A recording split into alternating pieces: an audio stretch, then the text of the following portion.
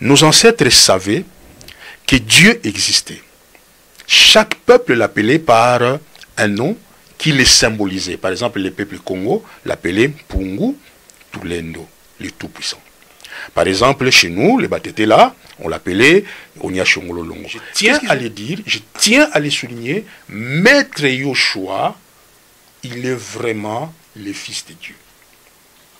Mais encore une fois, dans la cosmogonie africaine, quand on parle de fils, il ne s'agit pas, c'est une compréhension anthropomorphisme, c'est-à-dire, Bazo Loba, Aza Mouananaye, mais Epanabiso, fils, dans la spiritualité, c'est une partie de lui. On va revenir. Le meilleur livre que Dieu a écrit, c'est la nature. La nature est la signature de Dieu. Tout ce qu'on peut apprendre de Dieu, Dieu les a inscrits dans la nature. Jamais vous allez vous réveiller dans la spiritualité si vous ne connaissez pas votre histoire. Un peuple qui ignore son histoire, c'est un peuple qui sera dominé. Je sais qu'il y a beaucoup de pasteurs qui ont fait la théologie, qui sont des docteurs en théologie, qui au fur et à mesure, ils vont découvrir qu'ils sont docteurs en rien du tout. Que toutes ces histoires de la théologie, ce sont des farces de mauvais goût.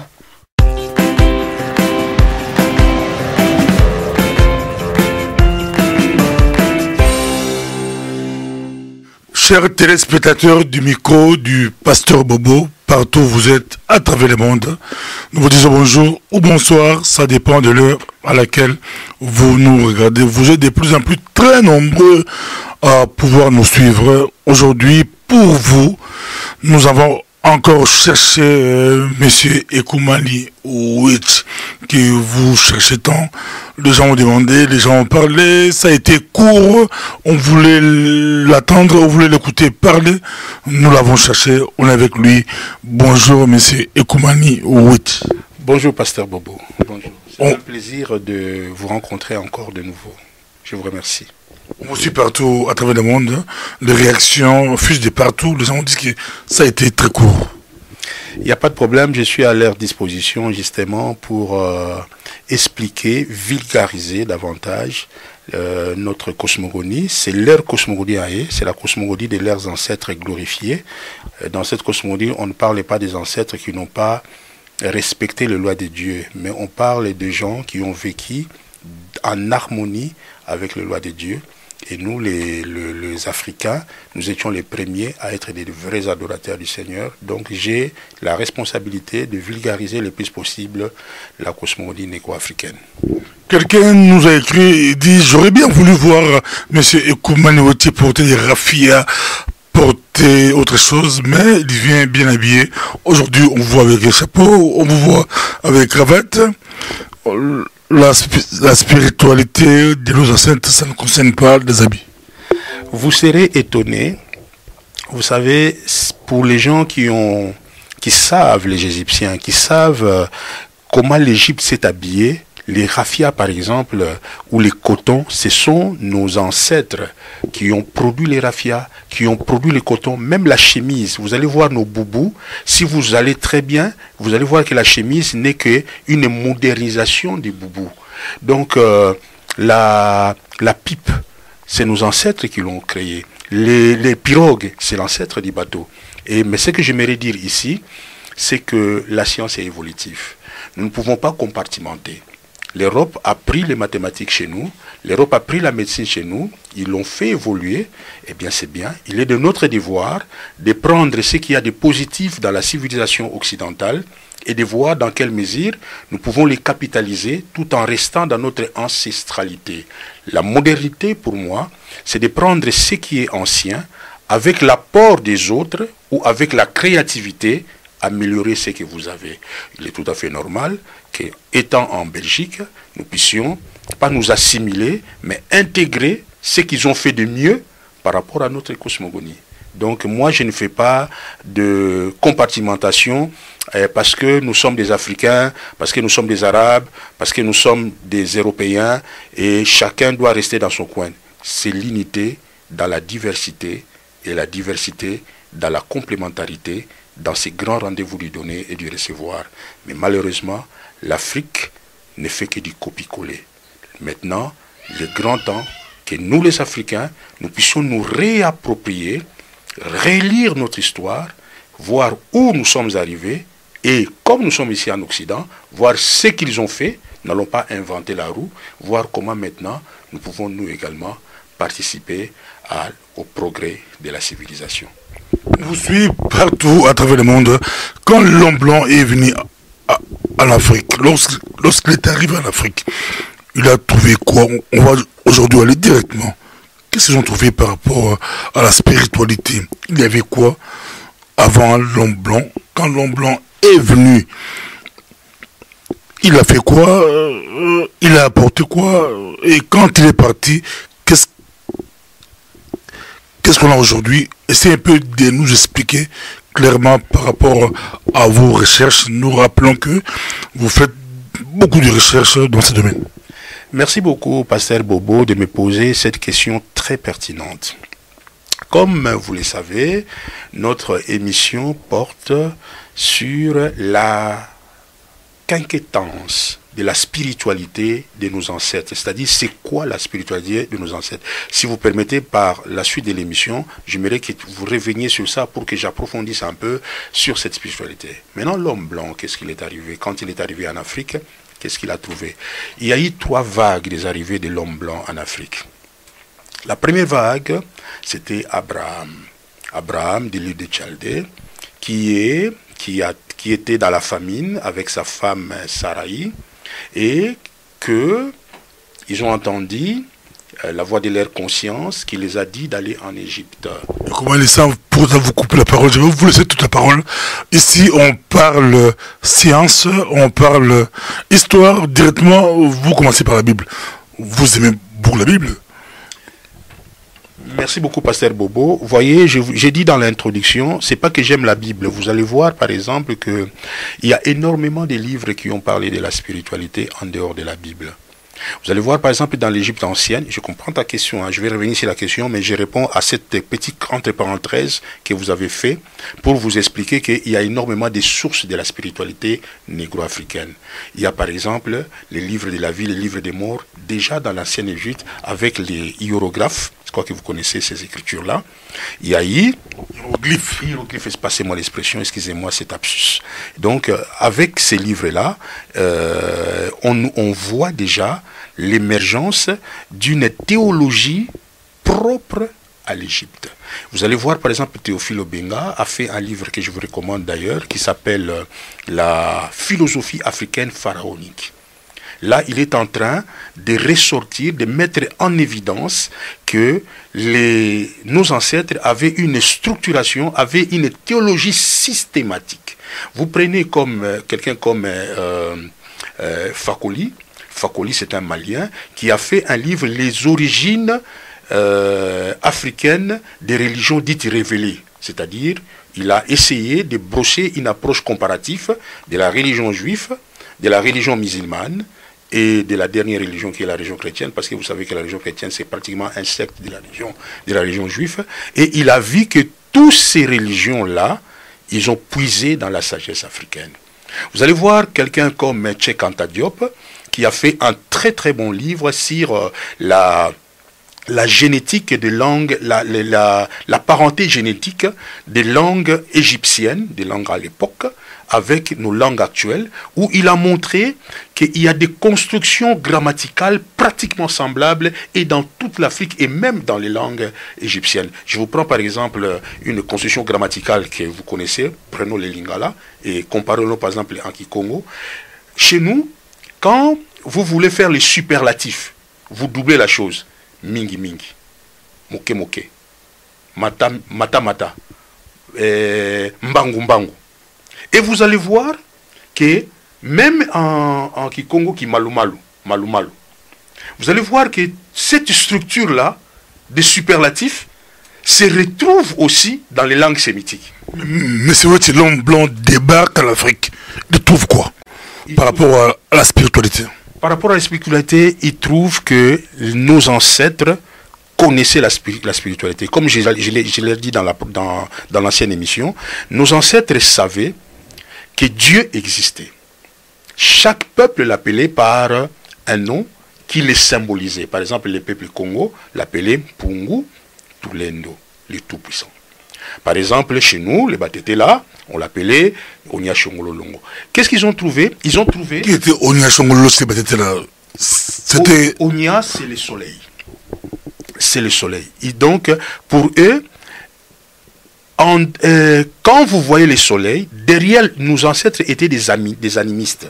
Qu'est-ce que c'est un animiste? Un animiste, c'est quelqu'un qui croit que derrière le visible, il y a l'âme du visible. Il y a l'invisible qui contrôle toute chose. Et vous allez voir, Maître Yoshua, qu'est-ce qu'il disait?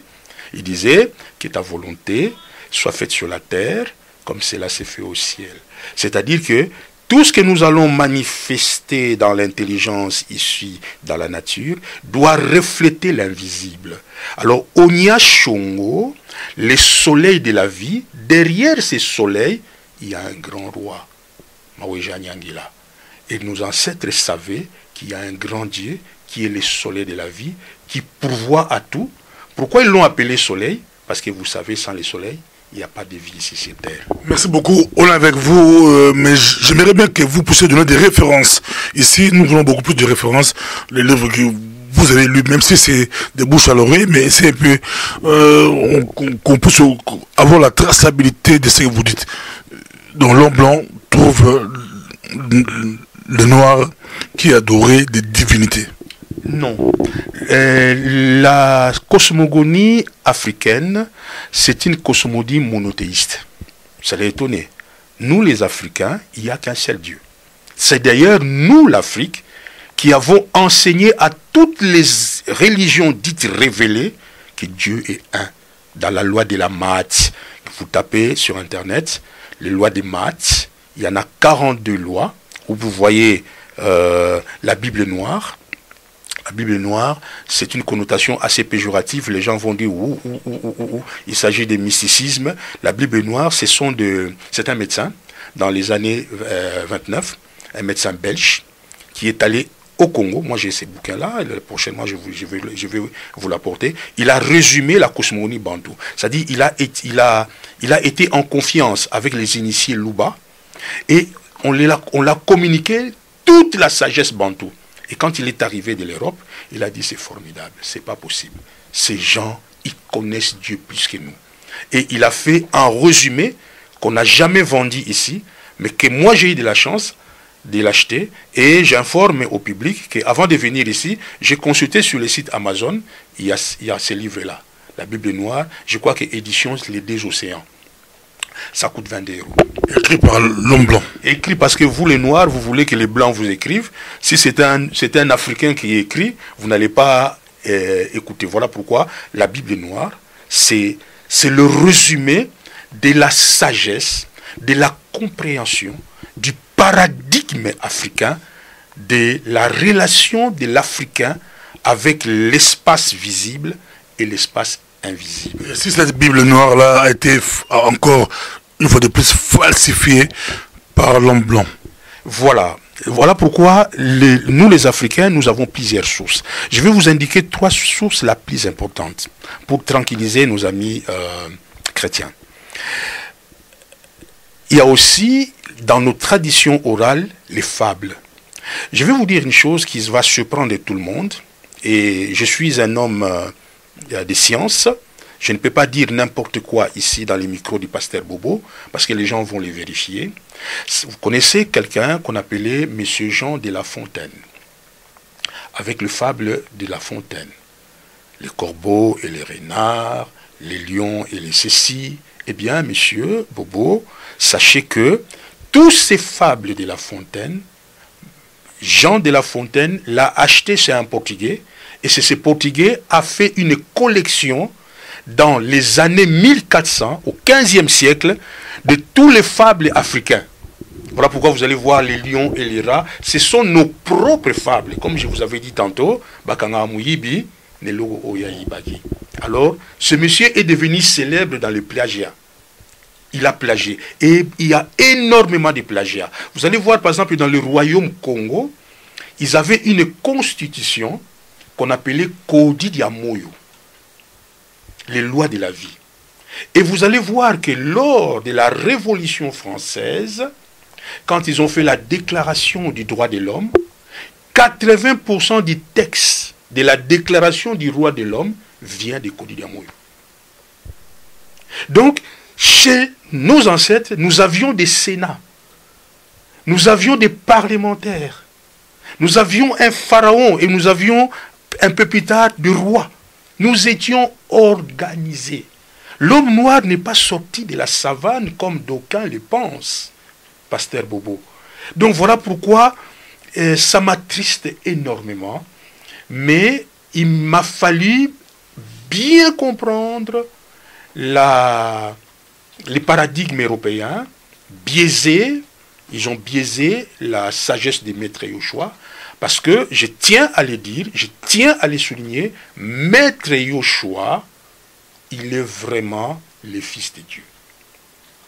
Mais encore une fois, dans la cosmogonie africaine, quand on parle de fils, il ne s'agit pas, c'est une compréhension anthropomorphisme, c'est-à-dire, Bazo Loba, Azam Mouananaye, mais Epanabiso, fils, dans la spiritualité, c'est une partie de lui.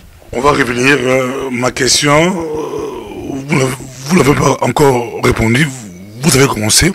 Peut-être je vous ai coupé par rapport à quand l'homme blanc est venu en Afrique, vous avez commencé à dire qu'il y a eu 3 vagues. Le premier c'était Abraham, mais Abraham n'était pas blanc. Abraham n'était pas blanc, ça vous le savez. Bon, je vous redonne la parole. Quand l'homme blanc, on dit aux yeux bleus, quand ils sont arrivés en Afrique, ils ont trouvé quoi? C'était comment? Ils ont trouvé un royaume organisé. Mais permettez-moi de vous dire une chose, parce que sinon les gens vont nous traiter d'une spiritualité raciale. Hein? Ils vont dire la spiritualité doit être universelle, et moi je crois fondamentalement à ça, que la spiritualité est universelle. Et quand nous parlons l'homme blanc, l'homme jaune, l'homme noir, l'homme ceci, c'est vraiment pour des besoins des repères historiques. Mais ce qui est certain, c'est que l'homme à la peau noire, c'était lui qui a montré à ses cadets la spiritualité. L'homme blanc a appris la spiritualité en Égypte. Mais Pasteur Bobo, il y a un problème dans la compréhension du terme spirituel. La spiritualité, chez nous les Africains, c'est 3 domaines. Il y a le domaine de l'éthique, que vous dites couramment la religion. Il y a le domaine de la science, c'est-à-dire la pourvoir aux besoins spatio-temporaires, aux biens et services.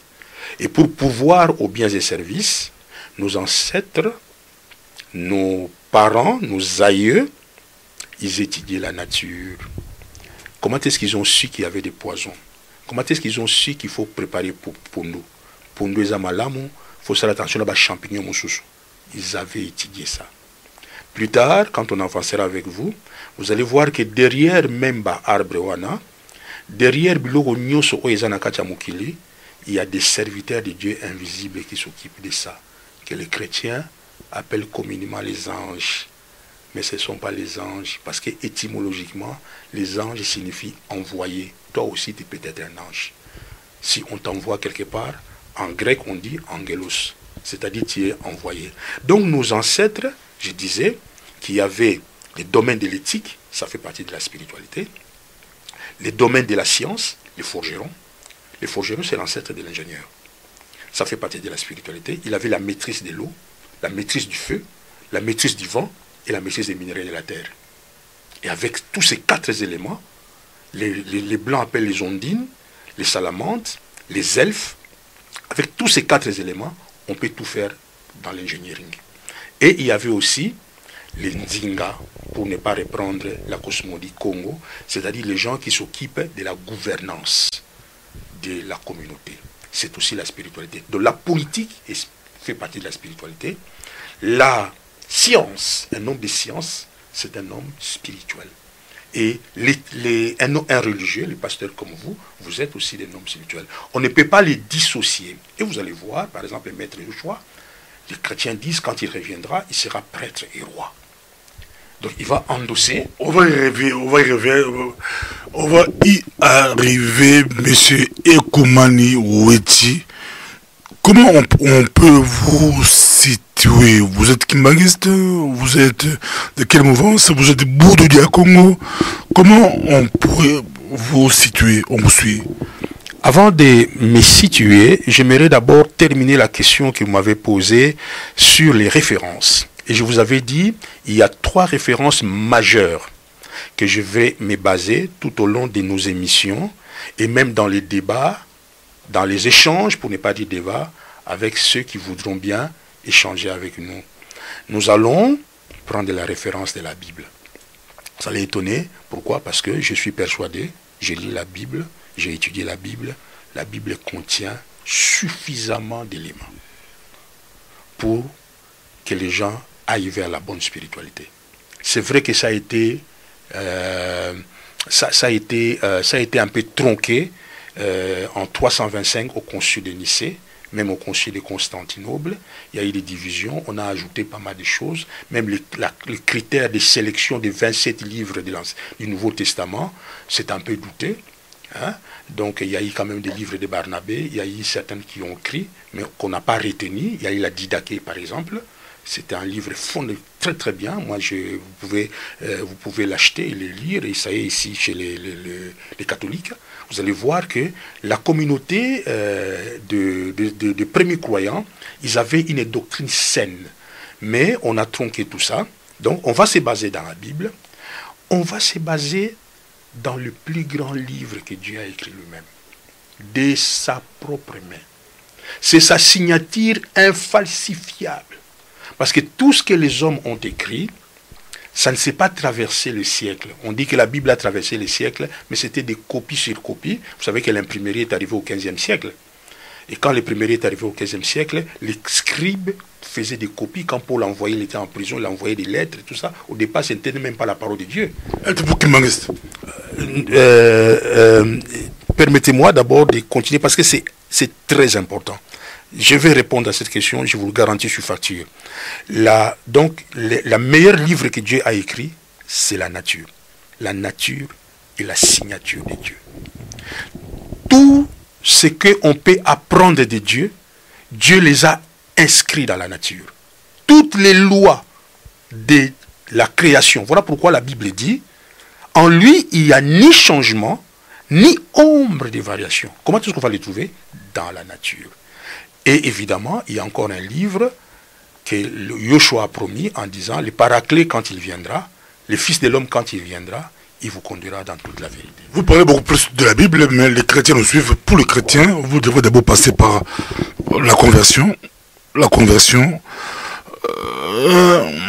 recevoir Jésus-Christ, nouvelle naissance. Or, vous c'était beaucoup plus quelqu'un qui est allé chez les chrétiens faire des recherches et qui n'a jamais été enfant de Dieu. Tu es allé pour faire... C'est comme si vous prenez un païen, un professeur d'histoire, un professeur de géographie, un professeur de mathématiques. Il est païen, il entre dans la théologie, il fait la théologie, mais c'est beaucoup plus pour faire des recherches, pour chercher des choses. Or, la Bible est scellée pour comprendre, comme disait l'eunuque éthiopien, comment le pourrais-je si quelqu'un me guide? Monsieur Ekumani Wetshi, vous êtes allé suivre la théologie, oui, mais c'était comme quelqu'un de l'extérieur qui est venu pour faire des recherches. La spiritualité, Dieu l'a inscrit, la pure spiritualité, Dieu l'a inscrit dans nos cœurs. Je ne parle pas du pompe qui existe ici. Le cœur, c'est l'esprit. Dans notre cosmogonie, on appelle ça Maungu. L'homme est un esprit qui habite dans un corps. Donc, beaucoup na bandeko, na boko kona biso balobaka, mutu avandi na nyama. Ya babaka nyama na yo. Nyama na yo, quand on parle de nyama na yo, ça dit on parle de ton corps. Et l'esprit, c'est ce que vous dites, le cœur de l'homme. Le cœur de l'homme, c'est son esprit, c'est le moteur.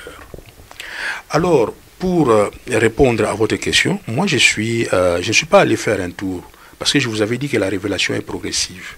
Mais ce qui est dommage, c'est que ce que les Blancs ont amené en Afrique, ils ont trafiqué. Je suis désolé de vous le dire, consultez sur Internet, vous allez voir, même les discours de Léopold, vous allez voir même Léopold lui-même disait, je ne vous envoie pas enseigner à ces peuples à connaître Dieu.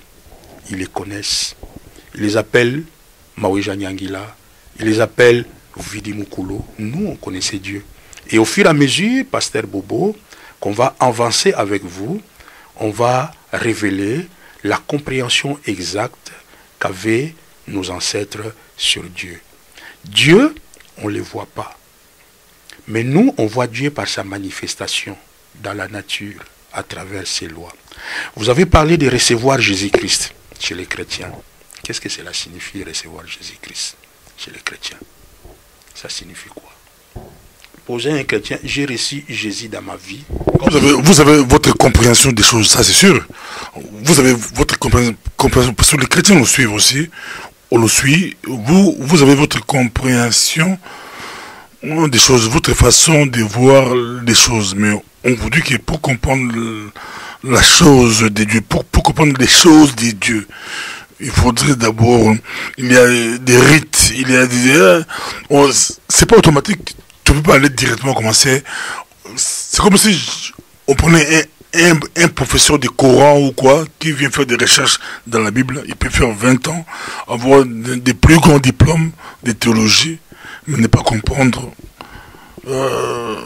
l'essentiel. Absolument. Vous savez, la chose de Dieu est devenue compliquée parce qu'il y a beaucoup d'arbitraire. Il y a trop, comme vous avez dit, des extravagances. C'est un mysticisme. Les choses de Dieu sont très simples. Dieu est logique. Quelque chose qui n'est pas logique, ça ne vient pas de Dieu. La spiritualité, c'est la sagesse. Et la sagesse, dans la sagesse, il y a l'intelligence, il y a la logique. Vous allez voir, et c'est cette logique qui permet aujourd'hui que nous créons des micros, parce qu'on sait qu'il y a des fréquences de fonctionnement qui vont interagir, nous pouvons envoyer des choses à la ligne, parce que c'est la sagesse de Dieu. Tout ce qui n'est pas logique, ce sont des dogmes. Or, malheureusement, les chrétiens vivent plus dans l'illogique que dans les dogmes. Vous allez voir un chrétien qui va dire, moi si bakata ba trompe est bimi. Torbon de la robota. C'est faux. Ce qu'on a ba trompe c'est faux. Êtes-vous médecin? Justement, c'est ça la médecine. Je ne suis pas médecin. Vous allez voir, par exemple, beaucoup de pasteurs. Mais comment vous pouvez affirmer des choses comme ça? Il faut quand même. Parce que, ba trompe, ezalaka izini moko, je vulgarise le plus possible. Moi, ça, ça n'a pas trompé mi balé. Tant que botamaka, tout ça qui est biologie, je vous dis que je suis un homme de science. Ezalina izini moko na katia moisi, a produit ba maki chaque mois. Ce qui est un cycle à malamu, tous les 14e jours, ba bengango ovulation. Je vous ai posé la question, c'est pas par hasard, parce que il faut être expert dans la chose pour pouvoir donner des avis. Sinon, nous sommes en Europe. Dans chaque domaine, il y a des experts.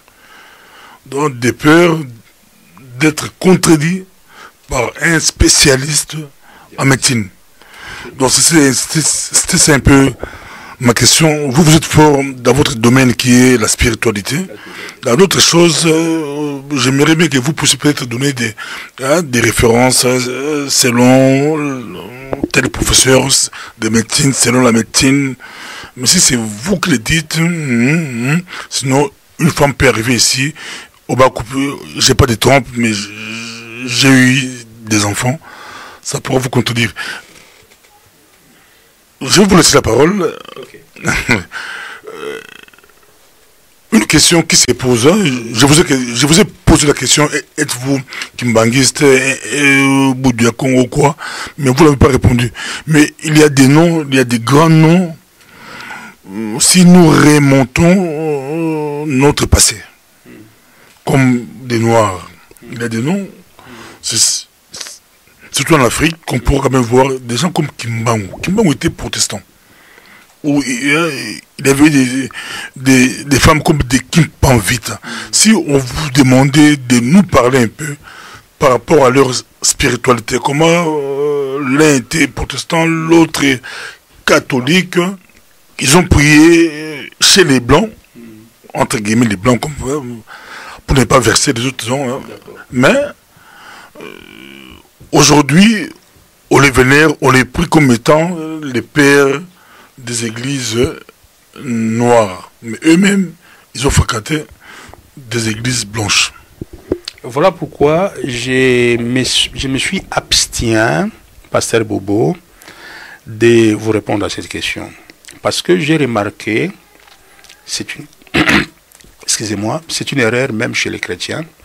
On s'attache trop aux porteurs du message. On s'attache beaucoup aux porteurs du message. On s'attache à Mahomet, on s'attache à Jésus, on s'attache à Moïse, on s'attache à Kimpa Vita, on s'attache à Kimbangu, on s'attache au chef spirituel de Bouddha Congo, Mondasemi pour ne pas les citer. On s'attache, on s'attache, on s'attache. Or, la spiritualité, la lettre de Dieu, c'est écrit dans la nature. Maître Yoshua disait, si vous m'aimez, observez mes lois. Mahomet n'a jamais été protestant, Mahomet n'était pas catholique, il a commencé en Afrique. On voit des noms qu'on nous cite directement, ils ont été influencés par l'église des Blancs.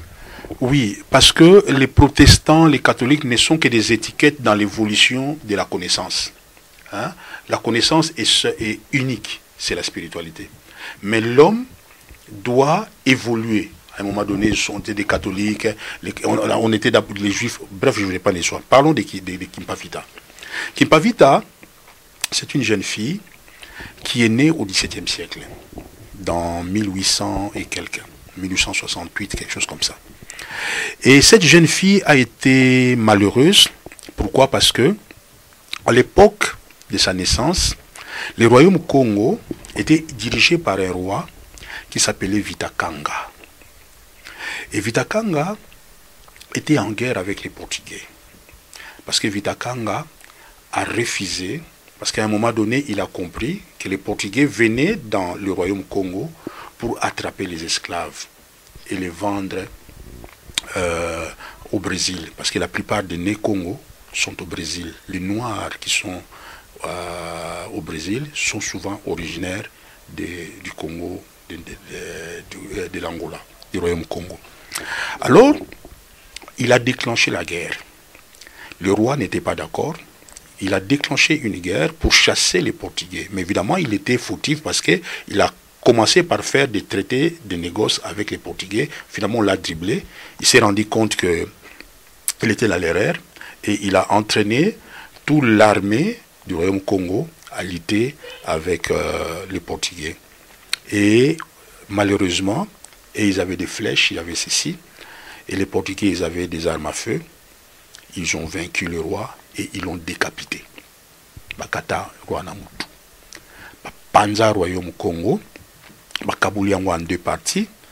Bakamati vassal moko. Bengaki ndopetelo. Mutu mwindu. Bapesi territoire ya San Salvador. Bakamati mususu. Bapesi parti mususu ya royaume Congo. Alors, Kimpa Vita, il était chrétienne. Bazo bengaye Dona Béatrice. Parce que azaki na communauté ya bakapicien. C'est qu'autant wa moni ndenge batouana basali a regretté. Abi o bino bozo sala eza conforme na lobanzambete. Jésus nous enseigne l'amour. Mais ce que vous faites là, c'est pas de l'amour. Alors, accueilli Nalisungi avec l'aide d'une grande dame de l'époque qui s'appelait Mama Mafuta. C'est elle qui a initié Dona Béatrice de son nom Vita Kimpa dans notre cosmogonie. Et Dieu lui a apparu, lui a dit effectivement, ce que ces gens sont en train de faire, ce n'est pas bon. Parce que ça dit en passant, je vous signale que même la reine Nzinga, je crois que vous avez entendu parler de cette reine, bakundaye, hein, n'a pas marché, hein, bengi population, tout le monde le boulot, bakundaye mobesu. Aotala, bakangi, bakundiye. Pourquoi bakundiye? Mais ici, na ina beta société. Parce que makambo oyo, ce qui na lobby ango, et puis ça va kanda. Je faisais des conférences ici à Bruxelles sur la culture et l'identité. J'étais en train de parler de la vie de Kimpa Vita et de Mama Zinga. Mon délai moko ayaka na conférence wana ba congolais ba tomboki ba telemi ba bimu ba mindele nyoso ba bima. Tu comme on a so mondele te na bi non Ekumani. Toi tu prêches pas la haine. Ezali histoire na bino. Parce que jamais vous allez vous réveiller dans la spiritualité si vous ne connaissez pas votre histoire. Un peuple qui ignore son histoire, c'est un peuple qui sera dominé. Il sera entraîné dans toutes sortes de dominations. Jamais un peuple qui ne s'est réconcilié avec son histoire est devenu un peuple puissant. Vous allez voir les Américains, ils connaissent leur histoire, ils enseignent leur histoire à ses enfants. Vous allez voir les Français, ils connaissent leur histoire, ils enseignent leur histoire à ses enfants. Les Japonais, les Allemands, les Arabes, si un peuple ne parle pas sa langue, un peuple ne connaît pas son histoire, un peuple est coupé de ses ancêtres, c'est un peuple qui ne sera que dominé. Et voilà pourquoi, vous voyez, aujourd'hui, nous sommes dominés. Voilà pourquoi, Ekumani. Il faut, grand frère, oyo ba yebi bokoko na bino ba salisa bino bozwa yango avec humilité. Je sais qu'il y a beaucoup de pasteurs qui ont fait la théologie, qui sont des docteurs en théologie, qui au fur et à mesure ils vont découvrir qu'ils sont docteurs en rien du tout, que toutes ces histoires de la théologie ce sont des farces de mauvais goût et que ça n'a pas difficile accepter ce que Ekumani est en train de dire, parce que ce que je suis en train de faire maintenant, c'est ce que Jésus a fait devant les pharisiens. Alors, docteur de la loi, Jésus a dit que si vous ne naissez pas de nouveau, si vous changez de mentalité, si vous continuez la théologie, vous avez un débat de temps à autre, mais il faut pasteur homme de Dieu pousser à débat na yo et malamu mais biso c'est beaucoup plus toli kotuna mituna bazu Kimpa Vita babomi baomandeni bazu Kimpa Vita tango mwana mwasi wana 17 ans mon frère 17 ans jeune fille mawa mingi 17 ans nga mwana nga liboso na 21 ans Kimpa Vita imwa moke azui conscience ya mboka na patriotisme ndenge bandemi na basamba la bazaki alobi bakulutu na biso buso pasula mboka boye pona nini papa te roi Vita Kanga tango akufaka atikaka maloba moko alobi Congo tadi kambaso e basinga Congo ezali une pierre bokabula yango te alobi na belu beladio. Alors, Kimpa Vita telemi na makasi ya tata Nzambe pour asangisa mboka wana. Amindele balobi non. Mwana mwasi oyo comme azaki na ba noblesse, azaki na d'origine de noble. Babi mwana mwasi et puis azaki très écouté na population ya Mbanza Congo. Babi photo bomaye.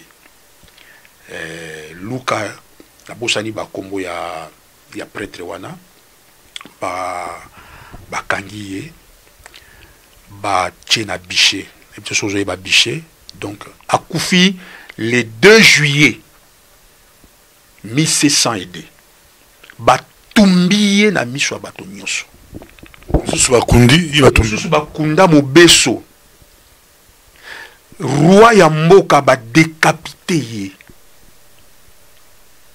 ba meli ba champagne bakamati kiti ya bokonzi oyo roi wana azali ko sambela oyo roi wana azali ko vanda batindi yango na Vatican